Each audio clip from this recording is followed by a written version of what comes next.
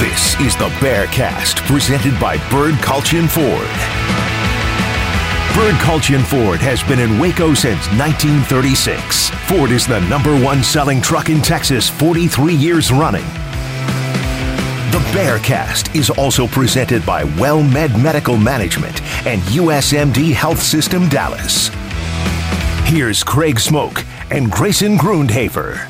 Hey, what's up, everybody? Welcome into a brand new edition of the Bearcast on SicEm365.com. I'm Craig Smoke, SicEm365 writer, radio host, joined by Grayson Grundhafer, director of broadcasting, also team and recruiting reporter for, you guessed it, SicEm365. Got a full cast and crew behind the scenes as well, making this sound and look good, and hopefully you've had a good week. We're now a few days into Baylor Fall Camp, and we've seen the Bears now out on the practice fields for the past week. We've seen some polls come out. We've seen some more realignment talk. We're not going to touch on that, even though there is a lot of smoke coming out of the network part of college football discussion these days about what may or may not be happening with the Big Ten deal and how that affects the Big 12 and the Pac-12.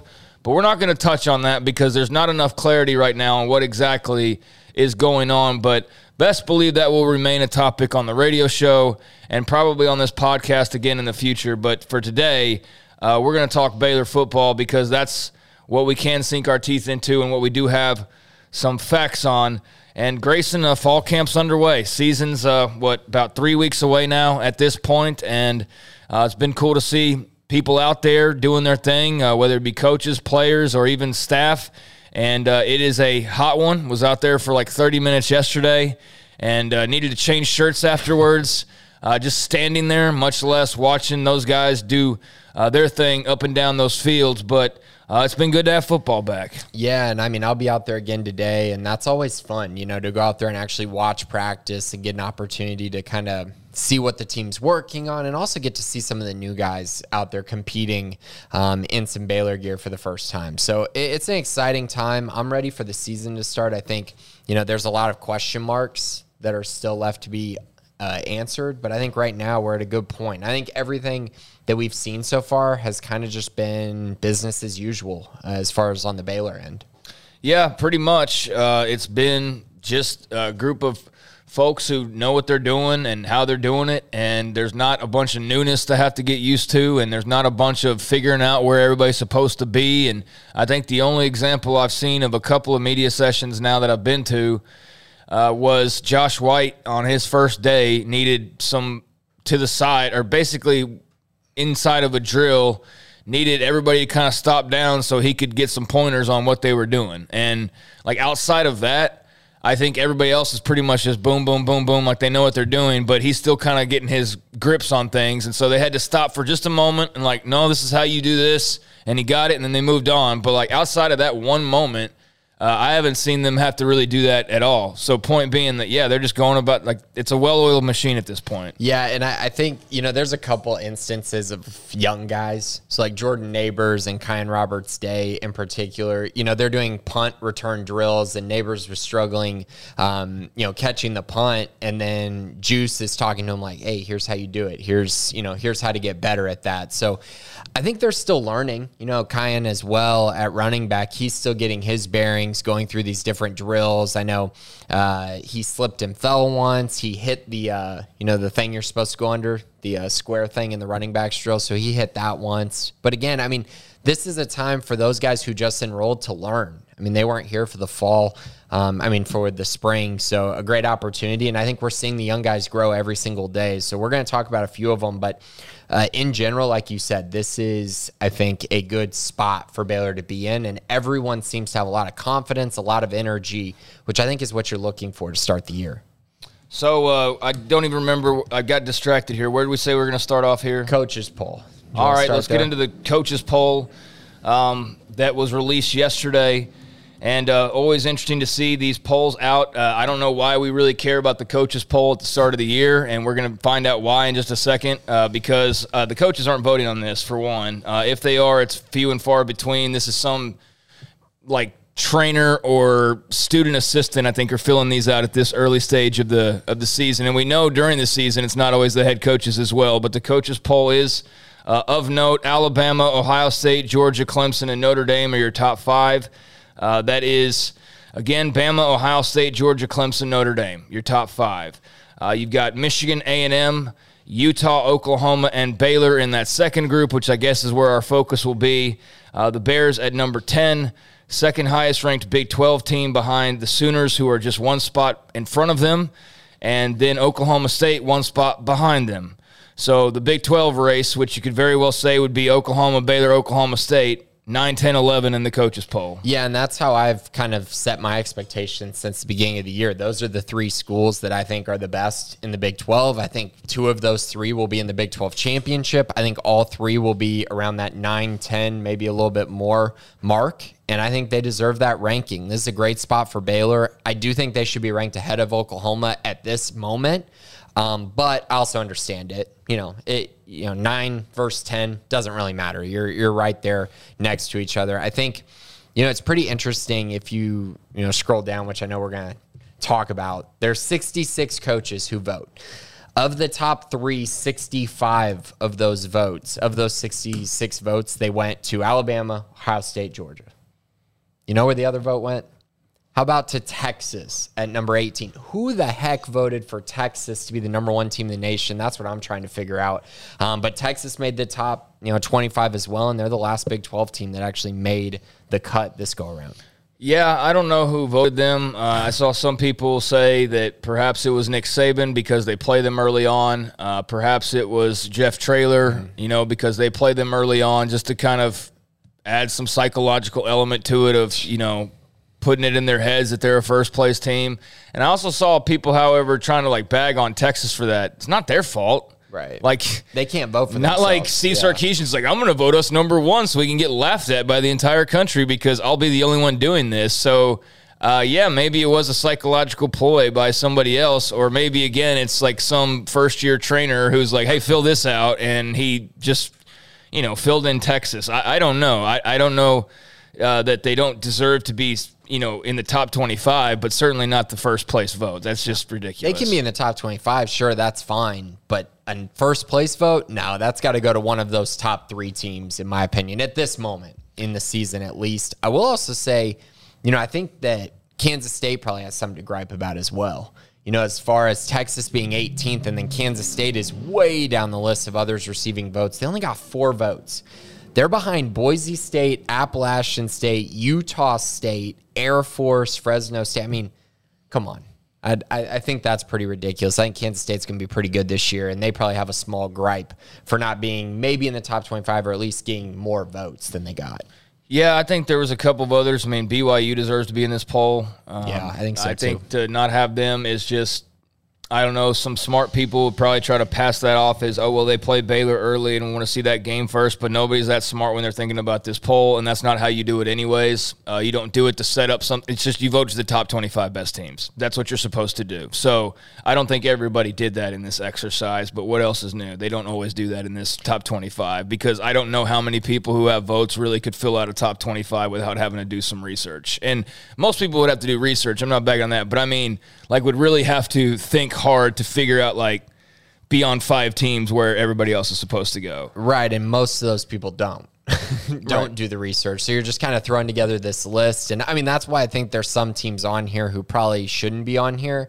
And then there's other teams who probably should be based on what they did a year ago and what they return and just kind of their roster, and they're not. And so I found that to be rather interesting. Again, I know these polls don't matter in the long run, but I do think that there is something to be said when you're looking at some teams who I think most people would widely consider that team to be ranked, and they're not. So that's kind of where I'm at with it. I did find it interesting, though. 4 Big 12 teams inside the top 18. That's pretty good.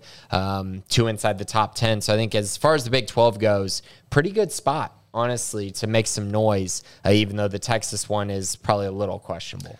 Yep, so again, Oklahoma at 9, Baylor 10, Oklahoma State 11, Texas at 18, and then you've even got Cincinnati at 22 and Houston at 25. So even if you took Oklahoma and Texas out, you'd still have the same amount of Big 12 teams in theory. But that is nice that the SEC will get that automatic top 25 from Oklahoma and Texas every single year, because we know that no matter what one of them does, they still end up in the top 25 every single time, no matter what, which is amazing how that happens. But yeah, it's like that. And that's why, dude, I kind of roll my eyes with these things because I see that happen every single year. And I'm just like, okay, we're going to do this again. It's just, It's the same thing. But it is of interest that Baylor's at 10. I think that's a nice spot for them. I don't think that they necessarily should be getting top 5 votes right out of the gates. And I don't think they should be like 20 and below either. I think they're a very firm top 15 type team in the country right now on paper. And that's, where they find themselves. So I think that's fair. And I definitely think that they're right, arguably right there with the 2 Oklahoma schools. So that seems about right. Yeah, I think if I'm looking at this, I don't think there's anyone below them that I could talk myself into ranking higher than Baylor. And then when I look above, there are a few schools I'm like, I think Baylor might be better than them. I mean, A&M, I think Oklahoma, and honestly, I think Utah as well. I know Utah's everyone's darling this year, and everyone's talking about them winning, the national championship and going to the college football playoff and just being like some juggernaut. I mean, Utah's got to go to Florida week 1, and I don't know if they're winning that game. And so while I like Utah, what they bring back, they're a good team. I don't know that they're great. I mean, BYU beat the brakes off them last year, and I know it was before they got rolling, quote unquote rolling, but still, they did get rolling though. They did get rolling. Don't get me wrong, but like I don't see them and go, man, that's a top 5 squad that Baylor wouldn't be able to hang on the field with. I think Baylor's probably better than them, and then A&M. That's an interesting one as well, like you said. So I could probably talk myself into that. Once I go higher than that, I think that's probably a different tier at this point. Yeah, I think like Utah being 2 spots ahead is just splitting hairs. I mean, it's basically the same thing, 8 and 10. I mean, in a preseason poll. So I think Utah is really good. Tavion Thomas is a ridiculous running back who was scoring like 6 touchdowns a game by the end of the year. I mean, he was going the hell off once they replaced Charlie Brewer with Cam Rising, and Rising started really balling as well. So they've got a definite case to be made coming off of what they did and having Thomas back and having Rising back and having some of those other guys back. So that would be a great game, Utah and Baylor. I don't think they're better than Baylor, but I think, somebody's got to go in front of somebody else. So that's pretty fair. But, yeah, beyond that, I don't see anybody that should be above them, Baylor that is. And, definitely think they could go hang with A&M, think they could hang with Utah and Oklahoma, and, then gets into – different territory when you're talking about the Ohio States and Georgias and those teams. But, yeah, I could probably hang with, Michigan or Notre Dame or whoever. Yeah, I think it's pretty cool that we're sitting here and going, they could hang with these teams. I mean, I think I look at this list and I go, they could hang with a lot of these teams this year. And, whether they beat them or not, that's totally up in the air. And whether Baylor goes, 11-1 because I'm saying that isn't really the case that I'm saying. It's more on any given Saturday, I think Baylor could hang with most of these teams. Now, again, that doesn't mean they're going to go 11-1 and beat every team on their schedule. It's more about the talent level that Baylor has, the depth that they have, and I think it just speaks to the depth of the roster and the talent they've been able to assemble. So good for them. Top 10 team. I think, like you said, pretty good spot to be. Top 10 in any poll, I think is pretty good. Yeah, no doubt about that. So let's get into a couple of other notes when it comes to Baylor football and the fact that practice has kicked off. I got polls behind us now, or at least one of them behind us. Got media days behind us. Got a lot of the build-up behind us, which, quite frankly, I'm almost exhausted with at this point. I want to see football so badly. I'm just so tired of the talk, even though that's what I do for a large portion of my daily life. I enjoy it, but, I also at some point just want to talk about what I've seen and not what I've read or heard. And we're almost there, but there are still a few things going on that is just kind of talk at this point. And one of the big talking points for this Baylor football team has been their success in recruiting throughout this 2023 class. And that continued on as they've added yet another piece this week to their 2023 class, up to 24 commitments now. In the 2023 group, and the latest, another local product, so to speak, from down the road in Killeen, Brandon Bett, the Killeen Ellison defensive lineman, the latest to pledge to Baylor, did so just a couple of days ago, and he is commit number 24. So this one I know has been expected for a while. They're bolstering the D-line, but, I mean, at this point, 24, they bolstered pretty much everything on this roster that they've needed to so far. But I'm sure, Grayson, there's still more to do, but let's get into Brandon Bett and what he brings to this roster. Yeah, I mean, so just kind of looking on the outside, since June 11th, how many commits do you think Baylor has landed now? Oh, like What would be 12? your guess? Yeah, 16. Okay, yeah. Bet becomes commit number 16 in less than 2 months. Just really impressive what they've done all summer long. Bet comes in, another big body on the defensive line, and that's kind of what they're looking for. He's right around that 6'4" mark, right around there, 6'4", 6'5", and he's got a massive frame. I know I've heard some rumors that he's around 290 now. I thought he was probably somewhere around 280 by the time, summer had ended. But 290, if he's really already there and he's 6'4", I mean, he's a guy who already has the body, already has the makeup to be a college defensive lineman. I think he's got some positional versatility as well. I kind of view him as playing Gabe Hall role in Baylor's defense, or potentially, I know some have mentioned this, a nose tackle as well. He does have a very thick frame, so maybe there's an opportunity there as well. I know Colorado, SMU, Texas Tech recruited him pretty hard, but at the end of the day, Baylor was his leader ever since he took his official visit. This is one I felt really good about all the way back in mid-June. It just took him a little while. He wanted to take a few more visits. He wanted to take his time a little bit. And honestly, he almost took too much time.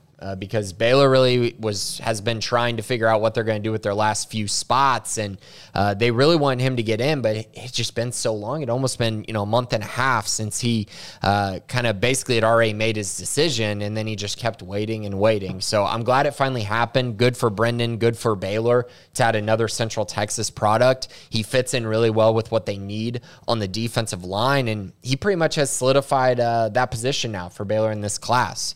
If they find a best available, maybe they'll take one up front. But at the end of the day, they got the pieces they want on the defensive line to where they don't need to feel any more pressure about adding any guys up front. Yeah, and we had the media session yesterday. I'll have a piece out at some point on the defensive line and just the depth that they have and what they've accrued there over time. It's pretty impressive to see. And the offensive line as well, if you see Caden Siraki out there or Alvin Ebiselli, and you realize those are like two of their youngest offensive linemen, and yet they're the biggest dudes out there. And then you look at, the defensive line, and there's Apu and those guys, but you start to see some of the youngins that are out there as well, like Trey Emery. Yeah. And it's pretty amazing what they're building or what Dave Aranda's got going on. And, of course, there's going to be changes and fluctuations to have to deal with. He's not going to be able to keep his coaching staff intact for the next 20 years, which would be nice. But, man alive, I tried to say this on the radio yesterday and didn't know how else to explain it. And plus, we have like kind of a semi-national audience at times, and so they're not going to quite understand it. But and I'm almost hesitant to say it because it brings back bad memories, and that's not the intention. But this is feeling like it did before all hell broke loose, basically. If you remember where the program was and how high they were flying before all of a sudden shoes dropped everywhere and there was a scandal and, everything just went haywire. If you can somehow remember all those years ago to what they felt like when they had Cam Martin and Kellen Mond and all those guys committed, and they had just come off the Russell Athletic Bowl win, which was impressive, and you just knew like they're going to be in contention every single year. Every single year they're going to be vying for a Big 12 championship. The recruiting had started to improve, and like there just really wasn't anything in their way. The only difference was they hadn't won a bowl game like Dave Aranda's already won, and then followed and had that follow a Big 12 title, and they didn't have to win a championship game because there was no championship game. And so Aranda's already done that. He's already done the bowl game part. And I know that's probably going to have people clutching pearls because they're like, oh, God, that means something bad's going to happen, which is why I'm even hesitant to say anything. But I don't believe in that. Screw that. They've got a good thing going on, and it needs to be talked about that they're where they were, if not beyond where they were. And that's exciting because here is this season that could, very well be far more difficult schedule-wise, but so what? They got a really good program rolling into this year. Yeah, and I truthfully think it's more sustainable. I mean, that's fair. I'm just saying, like, it's where it was. For sure. Yeah. I just to me, from my opinion on it, I think it's more sustainable because they're recruiting on the defensive line and offensive line at a just ridiculous level.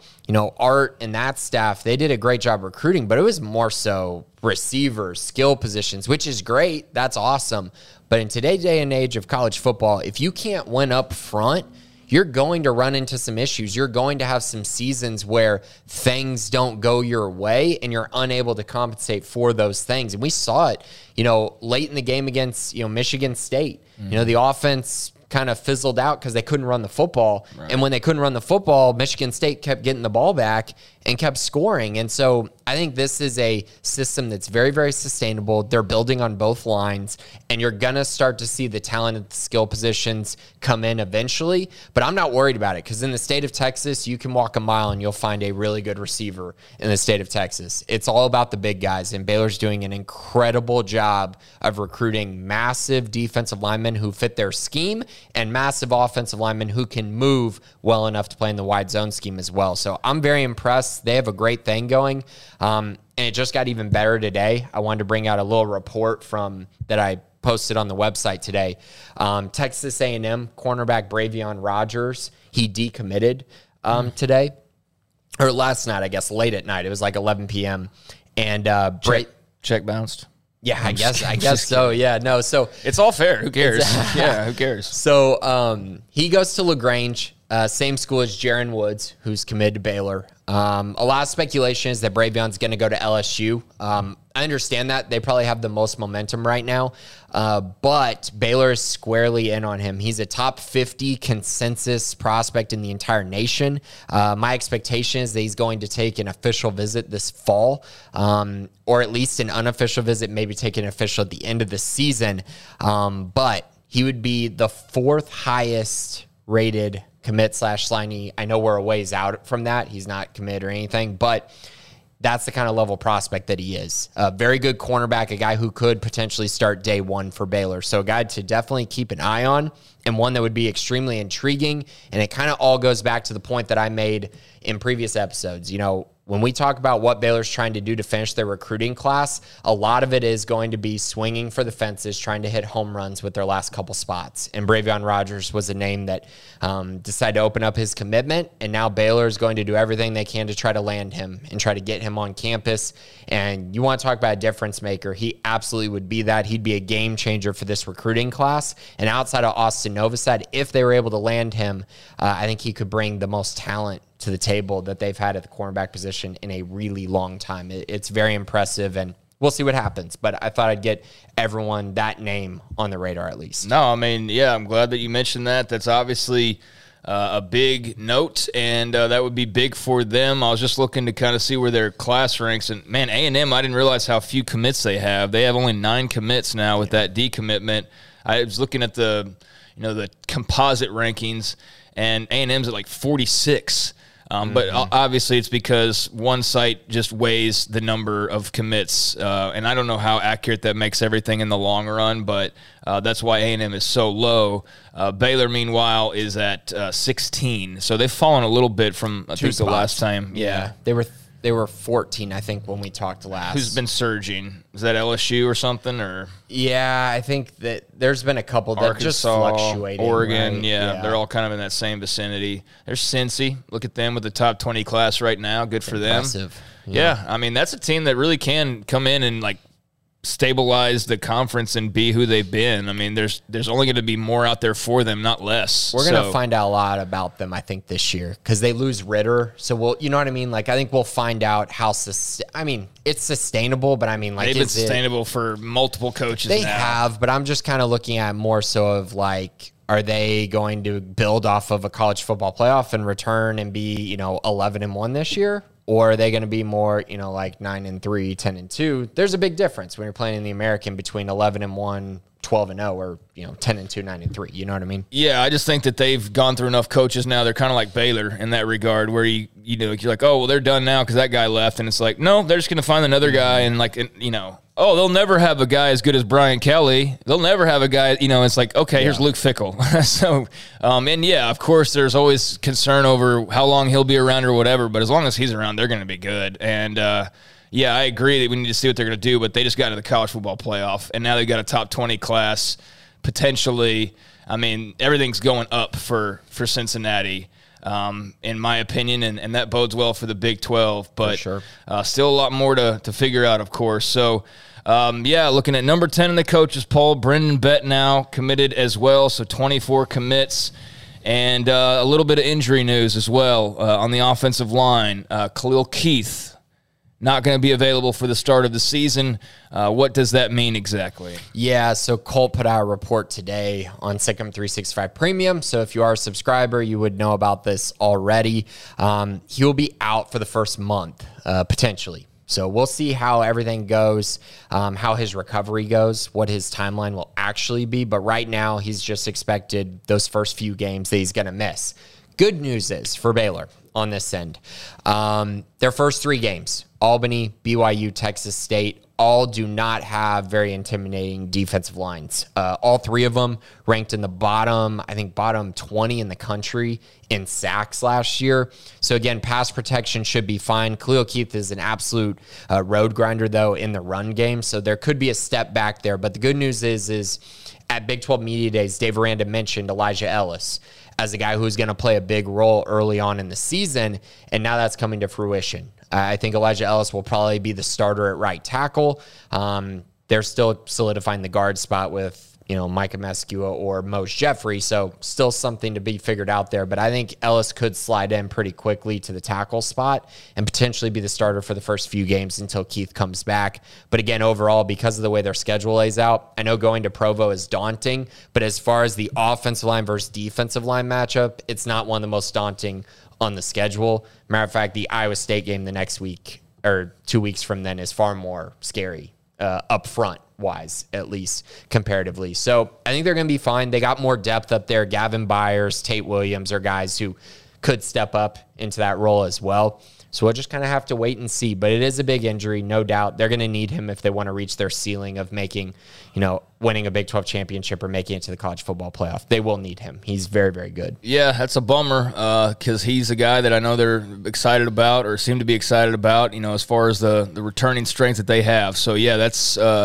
not great news, but obviously you're not going to necessarily have a perfect, flawless health card throughout camp and everything, year round. So good to, I guess, if something's going to happen, get it out early in the year and then hopefully get back. But yeah, there's a little update on Khalil Keith. So how long do you say he'd probably be out? Probably the first month is what the report is. So again, they got 4 games in that first month of the year with Albany, BYU, Texas State, and then Iowa State is the last game. You hope that he's back for that October 1st matchup against Oklahoma State, but that's to be determined, it looks like.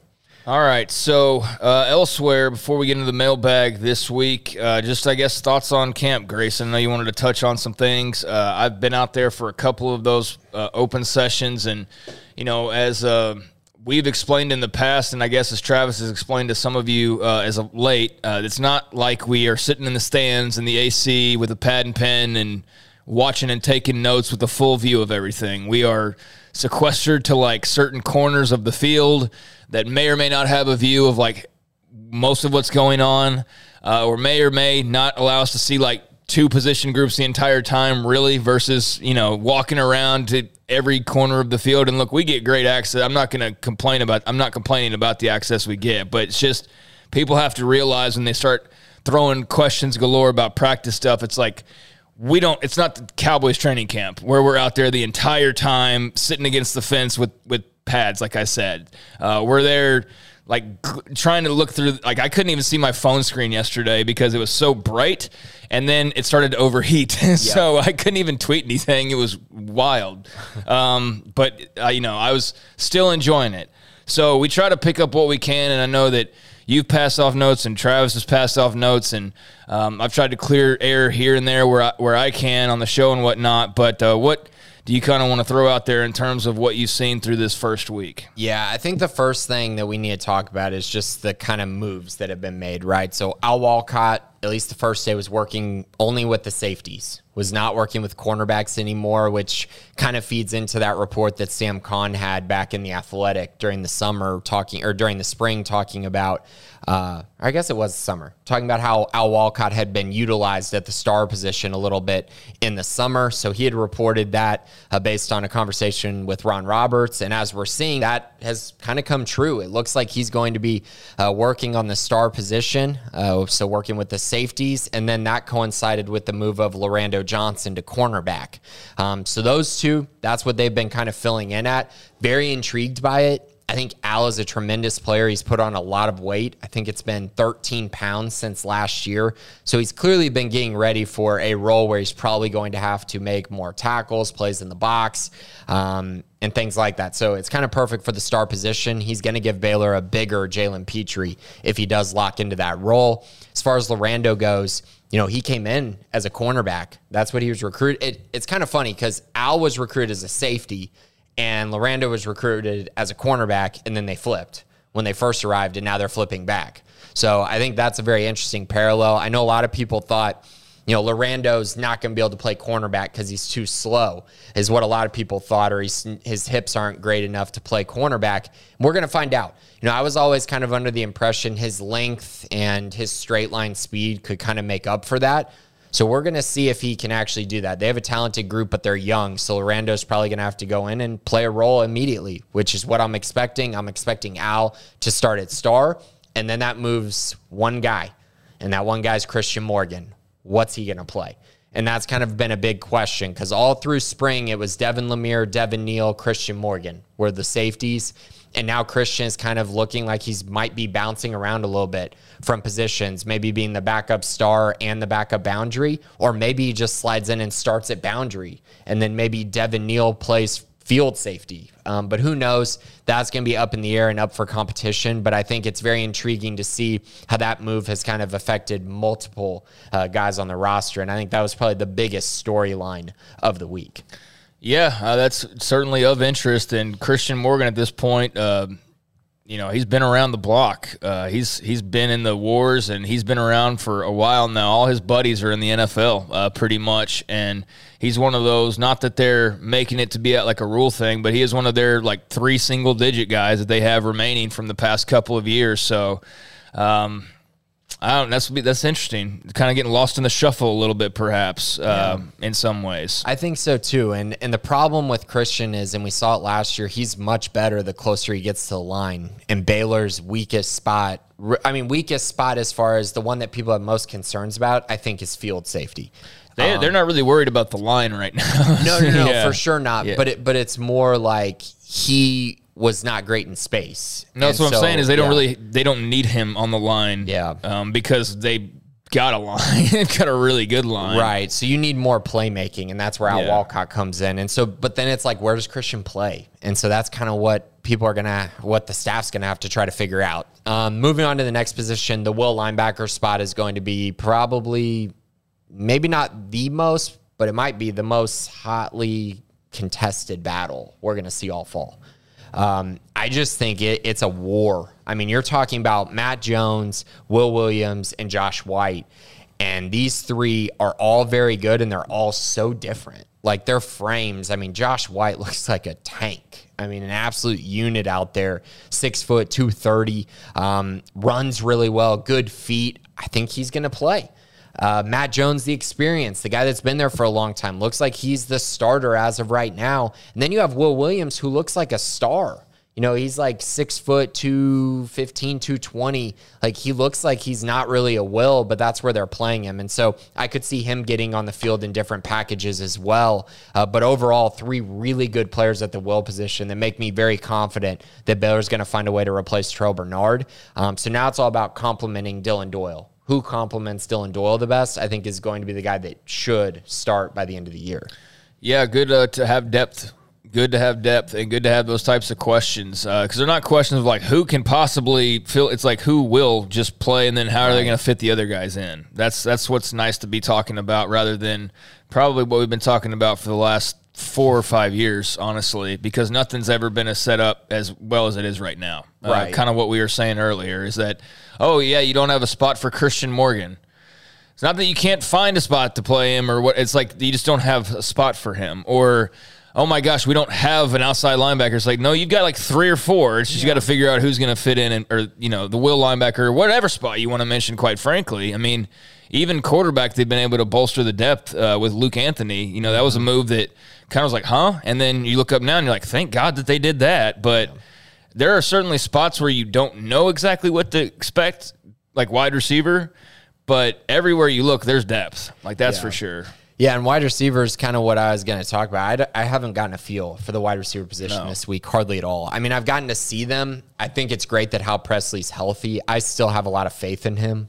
Just based on what I've seen, he physically looks like a guy that can absolutely hang in this league, and I think he's going to be a guy who plays a big role for this team. It was encouraging to see Jalen Ellis without a yellow jersey on. That was really nice to see. No guys in that group with a yellow jersey on is very fun. The only one that I saw yesterday, Was it Jonah? Jonah Burton.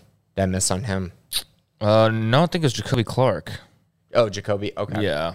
Okay. Yeah. That was the only one that I noticed yesterday. Right. So, yeah, that's kind of where it's at right now at that position. And so I think they're healthy, and that's all you can ask for. So it's going to be a fair competition, but I don't have a feel for kind of where I'm going one way or another outside of the ones we talked about, which is Monterey is going to start in the slot and Josh Cameron's going to be in the 2 deep. Outside of that, it's kind of like I think this guy's going to be that, but I don't know for sure based off what we've seen so far in practices. Yeah, I mean, they've got depth there, but it's very young depth. And so if there was a spot that you know, like I don't think that they're thin really anywhere that you look that you get super concerned about. But if you look at like experience, then wide receiver is right top of mind going, okay, like, yeah, they've got players there and they've got athletes there and they've got some dudes who could turn out to be studs by the end of the year. But will they? You know, and I don't know that. And running back's not quite that question because I think we know a little bit more. Mm-hmm. But it's still a little bit of a question mark, too. Like, it really is because, I mean, yeah, sure, Squirrel's great. But, again, how long have we seen him actually play and last out there? And Tate McWilliams looks the part, but how much have we really seen him play outside of the beginning of last year? And, you know, the others all look great, but how much have we seen them play at all, you know, outside of a carry or two? So, yeah, man, that's going to be the big tell, I think, is just running back and wide receiver. Like, what happens there on offense? Because everybody loves Shapen for the most part that I've seen. It's almost unanimous. The offensive line, everybody raves about. Tight ends, fantastic. Dabney looks bigger. Sims looks the part. But, yeah, who's catching and running the football most of the time? And that's what we do not have an answer to just yet. Yeah, and so I guess last note from practices from this week, I think it's very clear that Baylor wants to find a way to get a pass rush with their front four.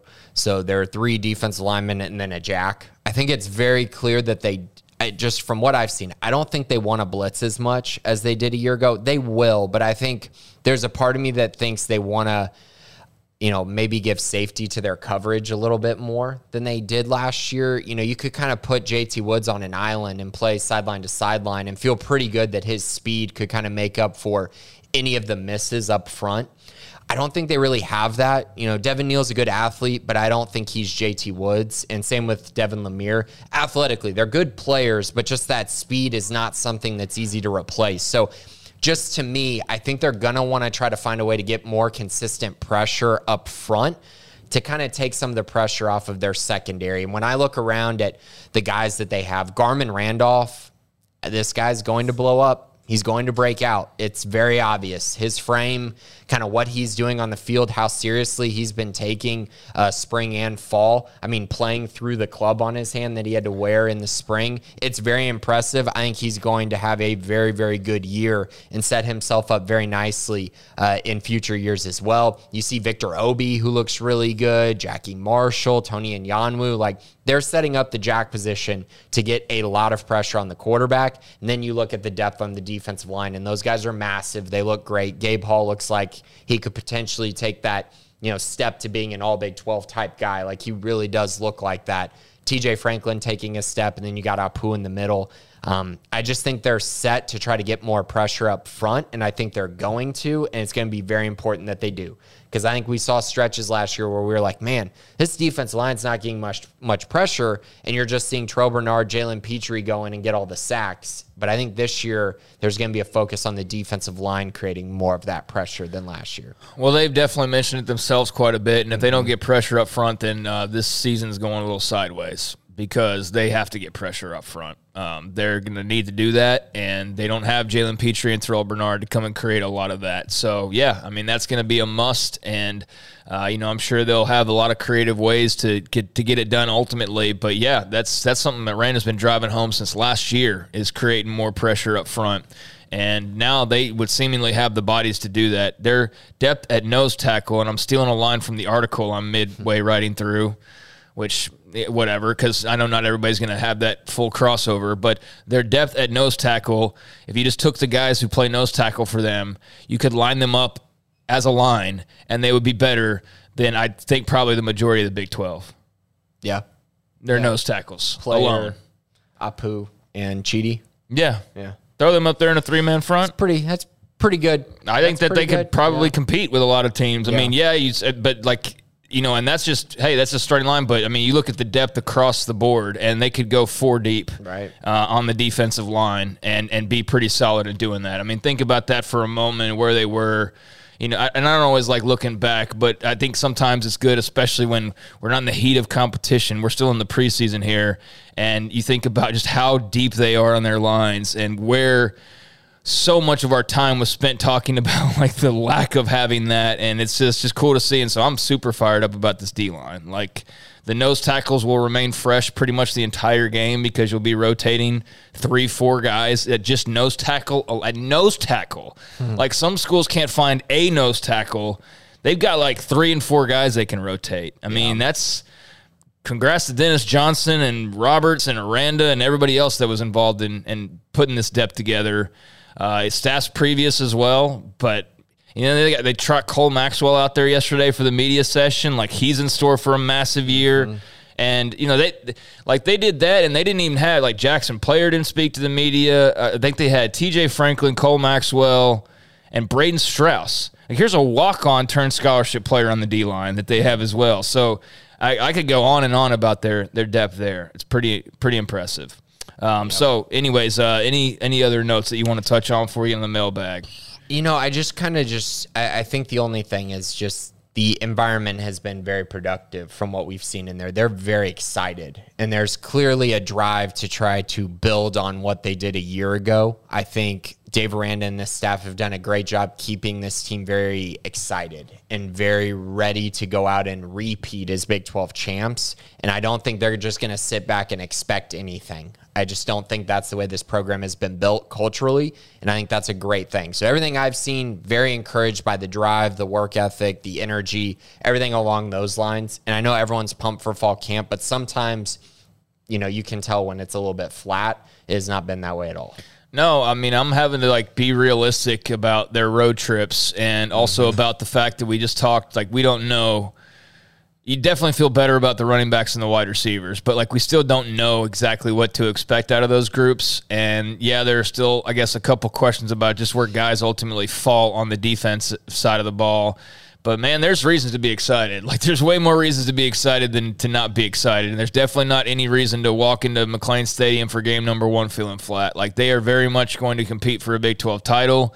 I don't know about, playoff spot and all of that, because, again, that schedule. If they had last year's schedule with this year's team, I'd probably be talking playoff. I really would. And I'm not ruling that out, but I'm just not going to go there. It's just way too long to go until we start really getting into those conversations. They got to prove some stuff in that first month of the season, but I think everybody's excited and just trying to temper expectations now at this point. Do you agree with that? Yeah, I think so. I don't want to I don't want to really talk about it too much more, because I feel like the more we talk about it, the more we're going to pump people's heads up. I know, and we've talked about having realistic expectations going into the year. We've talked about it a lot, and the more that I sit back and kind of look at their schedule and everything, it's still very, very tough. I still think I'm on the over. They're going to win. They're going to be better than whatever their number's at, 7.5. They're going to be better than that. Yeah, that's been their over-under number. I'd say I'd feel really good about 8 wins. Yeah, I feel really good at them winning, going 8-4. I think that's I feel really good about that. I'd be disappointed if they didn't at least go that, honestly. So for me, it's more like those swing games on their schedule. Can they win them? Yeah. And, overall, we've said this team, I think on paper, this team could be better than last year's team. They're going to be more explosive offensively. We'll see if they're close on defense. Yeah.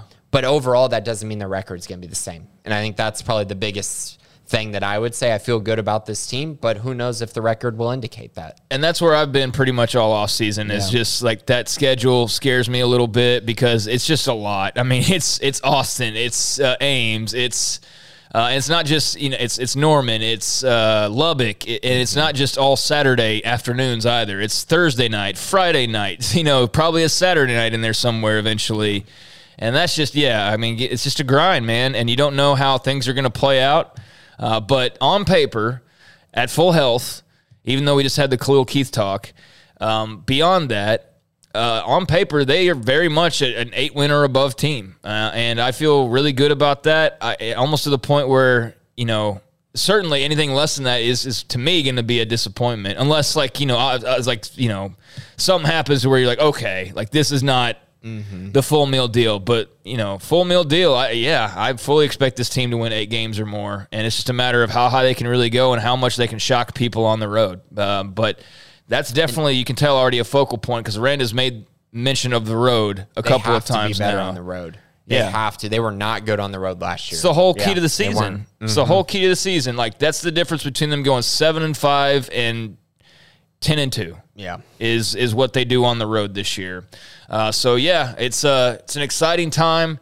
Trying to temper expectations somewhat, but it's hard when you're out there and you just see how, again, well-oiled of a machine this program has turned into under Dave Aranda. It's really fun to watch, and looking forward to them actually hitting the field in full form here at the beginning of next month into this month. But anything before we get into the mailbag? No, we got some good mailbag questions that I think will answer everything else. Yankee Bear, what's the latest on Khalil Keith? I'm growing concerned with the silence. Well, we finally got a note. Colt posted on the board, so I'm sure you got your answer. And then we talked about it a little bit earlier. So, again, he's going to be out for the first month of the season, it seems.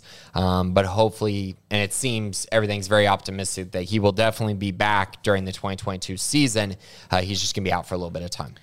Do you feel Jordan Neighbors was adequately ranked coming out of high school? Why didn't more programs offer him? He committed somewhat early, I would say, is kind of the first thing. I do think he was underrated. I think his composite was like high 80s.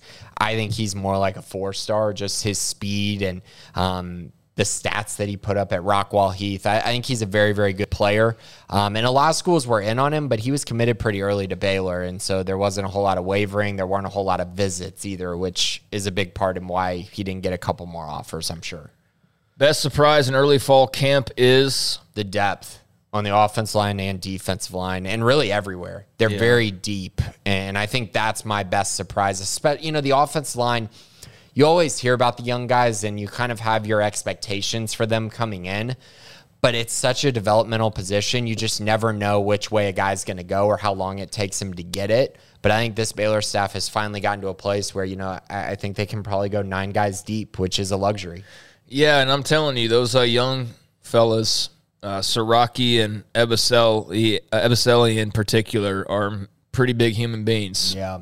They're pretty big human. When they're going there toe-to-toe and even kind of looking down on Connor Galvin a little bit, you're like, whoa, Nelly. And, those are the young ones. Yeah, and Elijah Ellis isn't as young by any means, but 6'6", 340. I mean, that's a huge human being as well. They just have big guys out there who look like they can really play. So you're right, though. That new class, they look good. George Maye out there, Colton Price. They have some intriguing young guys. Yeah, and you got to love Eric Mateos. So, the more he's got his hands on those guys and can develop them, you feel pretty good. But, yeah, I'd say just seeing the depth and just seeing the confidence level, not that I expected them to not be confident, but you just don't know when they lose, institutions basically, like they lost a handful of guys. It wasn't just losing 1 or 2. They lost 6 or 7 guys that have been around for 5 years, so it's you think it'd be a little bit different. There'd be a leadership void, and it doesn't really feel like there's much of one, which is great. Coach DeBroker, what's been the biggest difference in this start of this year's fall camp compared to those in the past, i.e. schedule, highlights, expectations, confidence, etc.? I think it's cohesiveness of the program is kind of where I'm at. I just think everyone's on the same page. And I think there's no expectation that Dave Aranda could leave after this year. There's no speculation about this player, going in the first round. It's just kind of like everyone has this same goal, this same thought process that everyone's going to be at Baylor for a really long time. And I think that builds cohesiveness, that builds leadership, and I think that builds, just this relationship in the locker room that is very, very apparent. And to me, I don't think we've seen this in the past. And it has everything to do with Dave Aranda. I mean, I think obviously there's going to be some coaching carousel watching on a lot of this staff. Yeah, for sure. Jeff Grimes, Eric, everybody is going to be pursued sooner rather than later. Aranda. Obviously. Grimes, I think for sure is going to be looking at some head coaching offers in the very near future, and probably some others as well for coordinator spots. So I did want to say, and I might write something about this, like really, truly enjoy this year, because I do have a feeling it's going to change after this year. It's going to have to. It's too good to not change.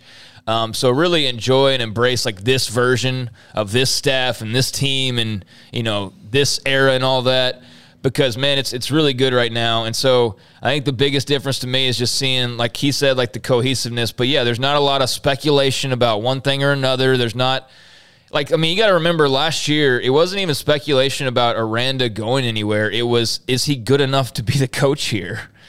It was, they were coming off of the COVID year that was not good. And we know that, hey, some of those games, like they were half a healthy team and it's not their fault necessarily. And it was just a weird season, but he had a lot to prove last year. And now he's like the no-brainer, like the next coach of the future. But I think that like he's different and more confident, and it's his program and his claws are sunk in, and, he's doing it his way, and the staff's all on board and they're all on the same page. And the ones that maybe weren't great fits or perfect fits or looked elsewhere, they came in, they replaced those guys. Like Dallas Baker's getting rave reviews. Chancey Stuckey was well liked, but Dallas Baker's getting like awesome reviews from his receivers. Gavin Holmes said, like, this is the closest coach I've had since I've been here. It's different. Yeah, no, it's different for sure. That was a great move. And, I think that's just kind of across the board. It's sort of like that. So I just think the cohesiveness, the chemistry, the belief, the confidence, they're not those programs that are out there like, this is what you have to do to win a Big 12 title. They know what it takes and they know what to do because they've done it now. And I just think that's just all encompassing, just every part of the program. So there's just this belief and confidence and knowing there that, you don't quite have unless you got all the pieces fitting perfectly and you've gone out and had some success like they've had, and they know what it takes now. Right. So I just think that's something that they've got that not a lot of other programs have necessarily right now. Alpha Needle, are you smoking what Tim Brando is smoking, i.e. the Bears will win the Big 12 and be in the CFP? Let's answer. Go ahead and answer that first. I think I'm going to say no. Okay. I'm going to say no because of that schedule. I think I'm smoking that they can and potentially will win the Big 12. I'm in on that. I'm in on that. But, yeah, going unbeaten, I'm not in on that. I'm not in on that either. They're not going unbeaten. But could they go 10-2 or 11-1, go to the Big 12 championship, win the Big 12 championship, and hope and pray? Maybe. I'm not banking on them making the CFP, but I do think I think they would be my pick to win the Big 12. After the Brent Venables firing of Cale Gundy, yes, I would give them a little extra edge over Oklahoma. Oklahoma State, I think they're going to be good. I think they're going to be good, but I can't imagine losing. Jim Knowles is just like, even with Derek Mason, there's like going to be some drop off there, I would think. But I do expect them to be good, but there's nothing about them. Don't tell me Spencer Sanders either that I'm supposed to be like, oh no, they're definitely better than Baylor. I don't think that.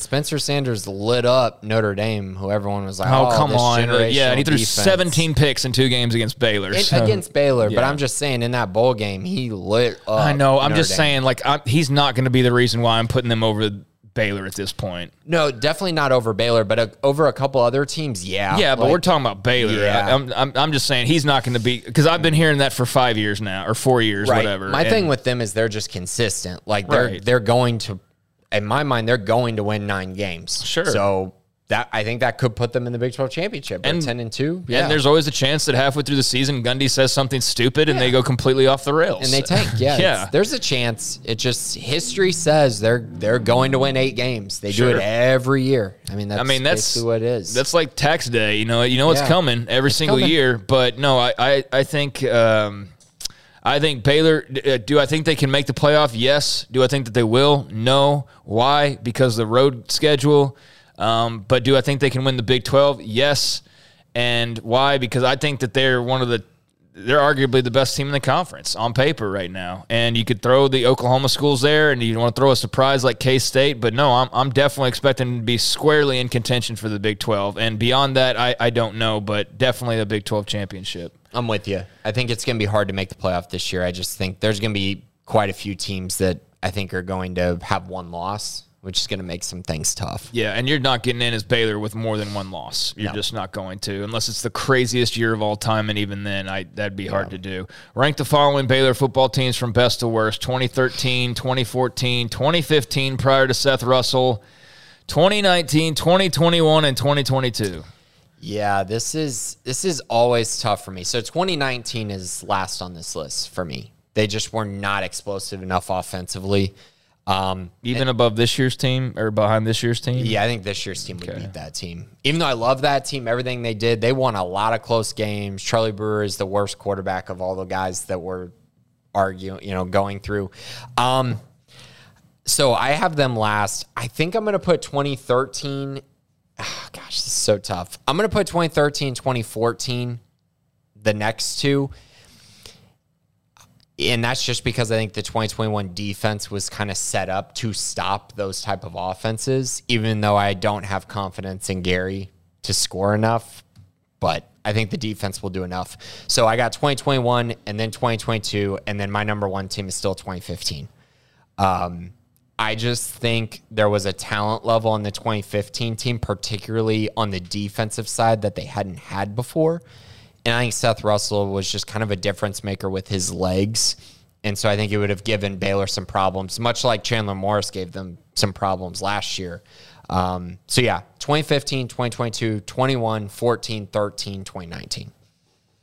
Okay. What was your 2015, 22, 21? 14, 13, 19.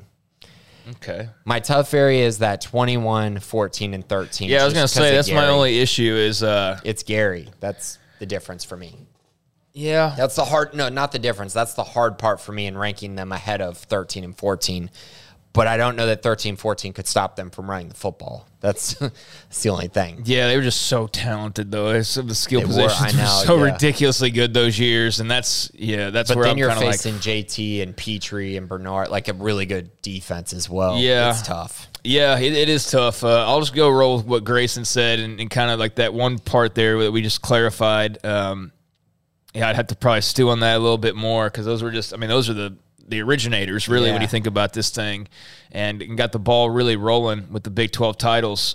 So, yeah, it's an interesting question. Hopefully throw that out there to a bunch of other people can have fun with that Alpha Needle. But, yeah, I think I'll roll with Grayson's version for now because otherwise I'm going to talk about it for like the next hour and debate it. But it's a fun debate to have, and it's a good group of teams here over the last decade or so. Are you on board with 15 as number one? Would that be your number one? It says pre-Seth. Yeah, so it's not including what you did if you won a bowl game. It's just at your best. I don't know. I could debate that too, quite frankly. Because we didn't get to see them against the best teams in the conference either. Yeah, oh gosh. It's hard. I just think at their peak, they were crazy. They were pretty good. I mean, wasn't that Xavier Howard and Corey Coleman? And and then older KD. You had Seth Russell. You had the best offensive line they had in a while. Johnny Jefferson. You had Billings. You had the best defensive line with Oakman. Issue with them is again, they didn't play the best part of their schedule. But on the flip side, they crushed Oklahoma State with Chris Johnson. They barely lost Oklahoma with a broken back Jarrett Stidham. They, ran for 1,000,000 yards in the Russell Athletic Bowl, fumbled away a win against Texas with no quarterback. Yeah, that was a frustrating year. But that was a pretty good team that never got to really throw its whole weight out there. Because of the quarterback injuries. The rain game against TCU, they're absolutely let's not talk about that year anymore. That was a long time ago. Tough. Yeah, no, that's definitely a team that you look back on and you could do like a whole podcast on their just trials and tribulations. But for the sake of time, we'll roll with that. But certainly that could be debated again maybe in the future because that 2015 is interesting. Scotty B, the Baylor King, other than the transfer portal and the offensive and defensive lines, the class of 23, do you see any other needs through the transfer portal?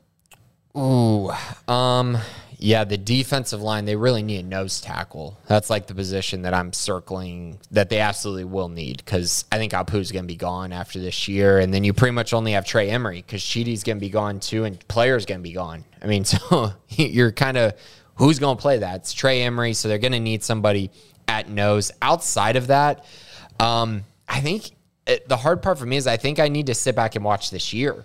Because, I mean, if Tay McWilliams doesn't pan out, if Squirrel doesn't pan out, they'll probably need a running back. If the wide receivers don't step up and live up to expectations, they'll probably need a receiver. If they don't have a safety who steps up, they're going to need a safety. So I would say I need to watch this year first. Yeah, let's get this year. Yeah. Let's look at this year going before we get into the next year, the transfer portal. But I understand where you're coming from, Scotty. But, yeah, there's a lot to answer before we get into those questions. But there are at least a couple that we can list off, and Grayson did that. Who do you think takes over the spot for Khalil Keith, a starter on the O-line? Whoever takes the spot, I have confidence in the depth. Yeah, I'm going to go with Elijah Ellis just because Dave Aranda mentioned him at Big 12 Media Day specifically. And so I think there's high expectations for him, so I'll roll with him for now.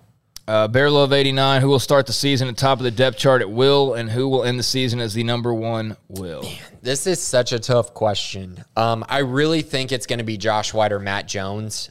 Issue with Will Williams is I think he's going to be more so utilized in specific packages. I don't think he's going to be the starter at will. I don't think they want to give up that much size at the position on a every down basis. So then it's Matt Jones or Josh White. I think this just strictly my opinion. I think Matt Jones will be the starter because he's older and because Dave Aranda and the staff trusts him. He's been there longer. He knows everything. He should be good. But I think Josh White's a better player. I think that Josh White kind of complements Dylan Doyle better because he's more athletic. That speed, I think, would translate really well to this defense. And so I think by the end of the year, I think it could be Josh White's job. But I do think at the beginning, they'll give Matt Jones the first crack at it. I'm excited to see Matt Jones. I think they're going to have fun with him this year. Yeah. And him in the backfield quite a bit is what I'm expecting to see. Right. Just flying around and making plays. Mikey, what grade would you give our position coaches? Ooh. Something along the lines of F being worst FBS coach to A being top 10 caliber for the position. So let's fly through this here. All right, Dave Aranda. A. Jeff Grimes. A. Ron Roberts. A. Dallas Baker. Need to prove it. I'd probably give him a B right now. Yeah, I'd say like a C+ or a B just because it's a TBD is what it is. Sean Bell. B. Yeah. Although what he did with Gary was pretty. Yeah, I mean it might be higher than that. It might be higher than that, but yeah, B for right now. Let's see shaping out there, but right. I feel pretty good about that, and feel pretty good. Sean will probably be an A by the end of the year. And recruiting Austin Novosad, that's a big deal as well. Yeah, if we get recruiting into the mix, then that's a whole nother thing. Caleb Collins. TBD, but I'll give him a C+ B right now. I'll give him a B. I think when he came in, they didn't skip a beat at all last year. I mean, I know it's towards the tail end, but he hasn't. They didn't coached a ton. You know what I mean? Like he hasn't coached for a long time at that position, so it's just hard. Kevin Curtis.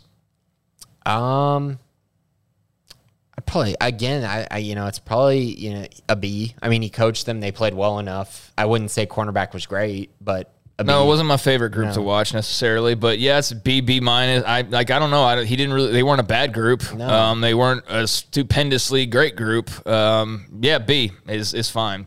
Dennis Johnson. I like Meatball a lot. What he's done with defensive line, I'll give him B+ with those guys. Yeah, I think B+ or an A is good for Dennis Johnson. Justin Johnson. Oh, man. Juice did a great job with those running backs. I think he's probably an A. Yeah, he's done an awesome job. Yeah, I think in hindsight, Dennis Johnson is definitely a B+ on the verge of an A, if not an A. And then Justin Johnson, I'd say A, yeah. Eric Mateos, A. A+. A+. Ronnie Wheat. Don't know much yet. I don't know enough at all to know a grade right now. He's TBD as well, so whatever. C+, B is just a placeholder. Yeah, and that's it. Everybody else is peripheral staff, but everybody's pretty much a B or an A. I think all of them are, as a matter of fact, or a TBD. But it's a really great group. And again, I would just say, and I'm not speculating or indicating anything. I'm just common sense. they're not going to be able to keep the staff together for 10 years. So enjoy this group and enjoy, the way it's assembled, because there's a lot of future head coaches and like coordinators on this staff.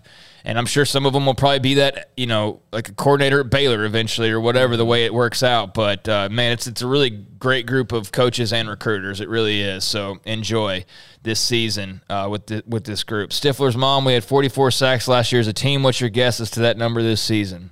I think it'll be around 40.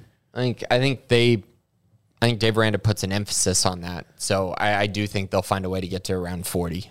And, somewhere in that vicinity, I think is more than fair to expect. And, I definitely think that it's going to be different because it's not going to be Terrell Bernard and Jalen Petrie in a lot of those. But I think Matt Jones is going to be involved. I think that D-line is going to be way more heavily involved. Bryson Jackson will be involved. So, they could blow past that 44, really. Yeah, they should definitely be in the vicinity. Mm-hmm. And final question. Thank you, Stifler's mom. The Bear Den, when will Armani Winfield be starting for Baylor? I think at some point this year he'll get a start. I can't tell you what game. I don't think week 1 he'll be the starting wide receiver. I still think that'll probably be Hal Presley and Josh Cameron on the outside with Monterey in the slot. That's my guess right now. That's my expectation. But I do think at some point he'll probably draw a start.